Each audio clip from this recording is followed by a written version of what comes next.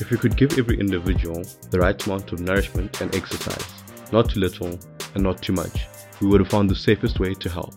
Hippocrates. So something's got me thinking. You don't really find dentists that have bad teeth, and you don't find accountants that can't count. So why then do we find that we have healthcare professionals that aren't healthy, in particular doctors? So let me try and illustrate an example. So let's say you are a chronic smoker and you are really struggling to quit. You are constantly getting complications from your smoking to the point where now you need to make a change in your life.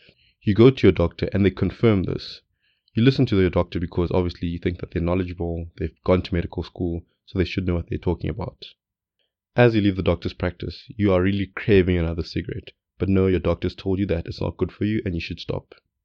But as soon as you leave, you see the doctor themselves busy smoking. Are you going to trust what the doctor told you, or are you going to do as the doctor did? It's quite interesting because this example that I illustrate, in Canada what happened was doctors took a firm stance on smoking. They became advocates themselves and they drove a big campaign to get people to stop smoking, which meant that they themselves also had to reduce smoking. Not everyone is going to stop smoking, but a good amount of them did. And what this did was to dramatically decrease the levels of people smoking in Canada. This, along with other campaigns, were very significant in dropping the numbers of people smoking. So in 1964, 50% of Canadians were busy smoking between the ages of 15 and 64. Most recent reports report that only 16% of Canadians smoke, which is quite significant. But however, today we're not going to be speaking about that. Today we're going to direct you to something a bit easier to do than to quit smoking, and that's to get physically active. Today's episode is entitled The Fuss About Fitness, and this is basically our motivation for why we're having the stress test challenge on the 21st of July, but we'll have more on that later. I'm your host for the day, Farai Chugumadzi, and I hope you enjoy the episode.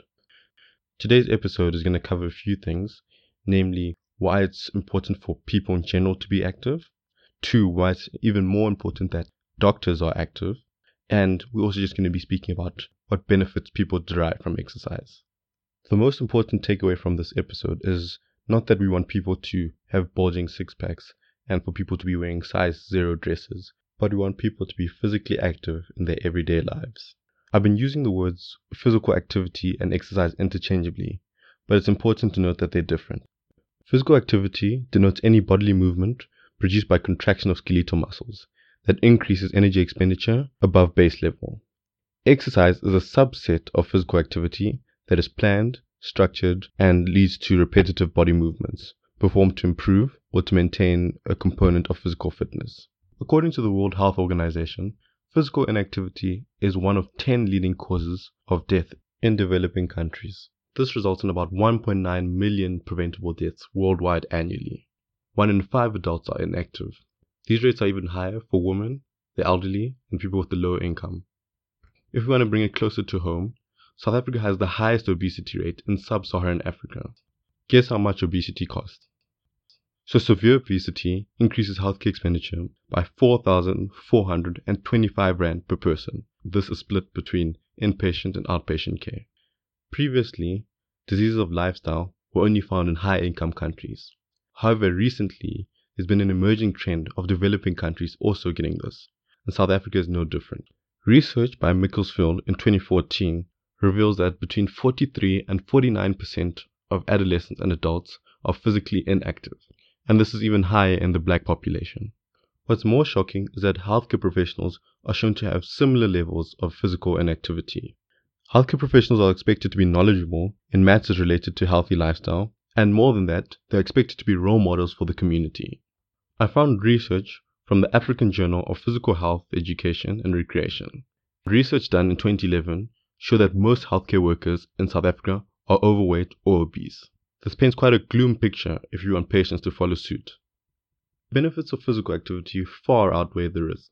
Physical activity has been linked with improving sleep quality, weight maintenance after losing weight, actually helping to lose weight, improving bone density, lowering the risk of chronic conditions such as hypertension, stroke, adverse lipid profiles.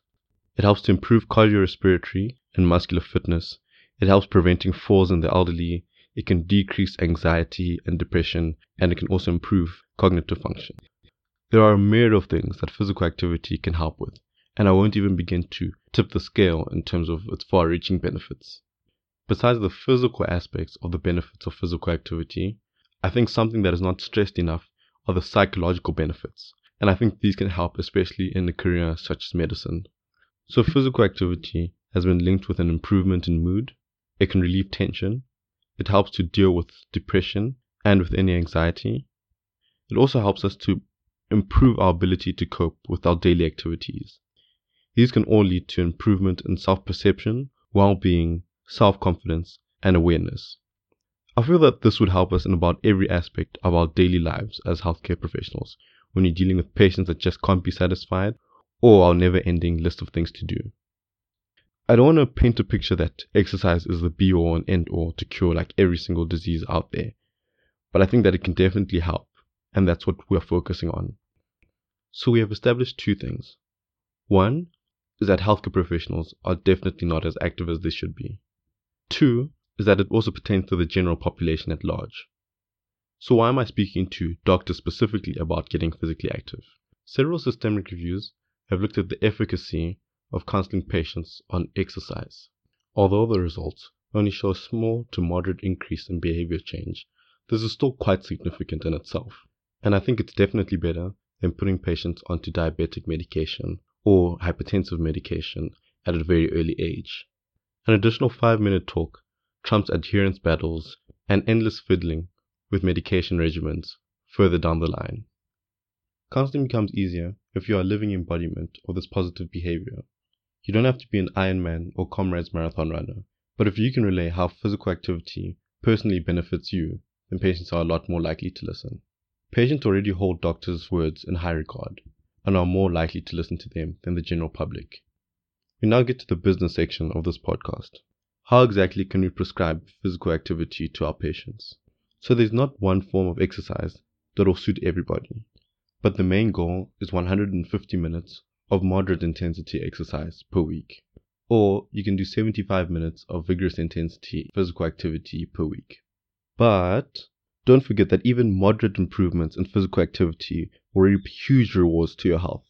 You need to tell patients to find activities that they enjoy so that they are able to continue this over a long period. There are different ways to exercise, but if you're not enjoying it, then the likelihood of you continuing is not very good. Things such as walking, running, cycling, jogging, going to dance classes, these are all options for people to engage in physical activity. Deciding on what physical activity patients and ourselves should engage in depends on our context as well. There's no point in telling someone to go to the gym that is super expensive if they cannot afford it. And these type of people, you can tell them to do simple things such as cleaning at home while listening to music so they can add a dance move here and there, walking around the block with friends, or even finding activities to do at local community centers such as ballroom dancing or random fitness classes that are arranged. In a Cochrane database systemic review looking at home-based versus center-based physical activity, it was found that center-based physical activity reaped better benefits in the short term in terms of peripheral vascular disease prevention. However, in the long term, it was found that patients that were taking part in physical activity that was home-based were more likely to persist with it. So this is something that you also need to consider when talking to your patients. So we don't want to get too technical. I want to give you 3 basic markers of knowing when your physical activity is enough. Either you're becoming breathless, you're getting fatigued, or you're sweating. We don't want to talk about heart rate or your peak expiratory volume. No. Breathlessness, fatigue, and sweating. This is what your patient should use to know if they're exercising at an adequate rate or not. If someone is starting physical activity for the first time, there's no point in telling them to now run the Comrades Marathon next week. You want to start small and gradually build up with these patients. And this way, they're more likely to persist with this new behavior. Patients should also perceive that they're gaining net benefit from the activity. It should be enjoyable, they should be confident while doing it, and they should feel safe. If any of these are not present, patients are more likely to stop. Involve family, friends, peers, anyone that you think would be able to help with assisting with this new behavior change of physical activity. What's very beneficial is also to enlist a training partner. This helps to make sure that the patient is accountable to someone and that they have someone who's constantly pushing them to improve their health. Our patients are just like us, and this means that we shouldn't be too pushy when trying to make them partake in physical activity. We should assess their readiness to change and how much they know. If they're not ready, then we need to give subtle encouragement and need to provide them with more information on why it's important to partake in physical activity. Lastly, do not selectively counsel patients. Just because a patient is coming in and they don't look morbidly obese, it does not mean that you should not counsel them on physical activity. Everyone is at risk for all these things such as diabetes, hypertension. If we wait until patients are just about to get it or have these chronic conditions, we're going to end up in the same place as before. I end off with an article by Dr. Cindy Haynes titled Doctor's Fitness. Should doctors set an example for patients? In this article, she quotes research from the American College of Sports Medicine's annual meeting. The research was aimed at measuring whether medical students' attitudes and behaviors about exercise might benefit future patients. 80% of students told researchers that they thought counseling patients on physical activity would be an important part of their future practice. Students who thought this were 70% more likely to be more healthy than those that were not. They were also 3 times more likely to have normal triglyceride levels. Earlier research found that 2/3 of patients would be more interested in physical activity if their doctors recommended it, and they were more likely to believe advice of a doctor who seems to be active and healthy. Of course, there are plenty of reasons why healthcare professionals might not be able to partake in physical activity on a daily basis, but so does everyone else. So we need to find ways that we can get those 150 minutes of moderate intensity exercise per week. It will benefit you and your patients. That is all for this week's episode of 15-Minute Medicine. Thank you so much for listening, and would you like and subscribe to our pages on Facebook and Instagram.